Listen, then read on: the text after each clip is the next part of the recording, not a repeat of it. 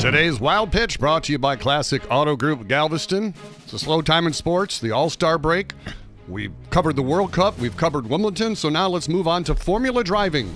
Wow. Formula racing, Dean. Two drivers were fined $6,000 for wearing the wrong underwear over the weekend.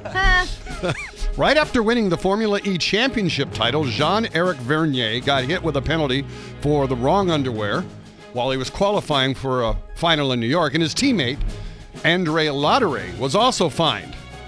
Now, I did a little research, and I guess it's a safety issue that they're supposed to comply with their underwear. According to the governing body, there's penalties for non-compliance. My question is, a couple, who's the person who has to check the underwear? I'll sign up. And what would the fine be if they didn't wear any? That's today's Wild Pitch.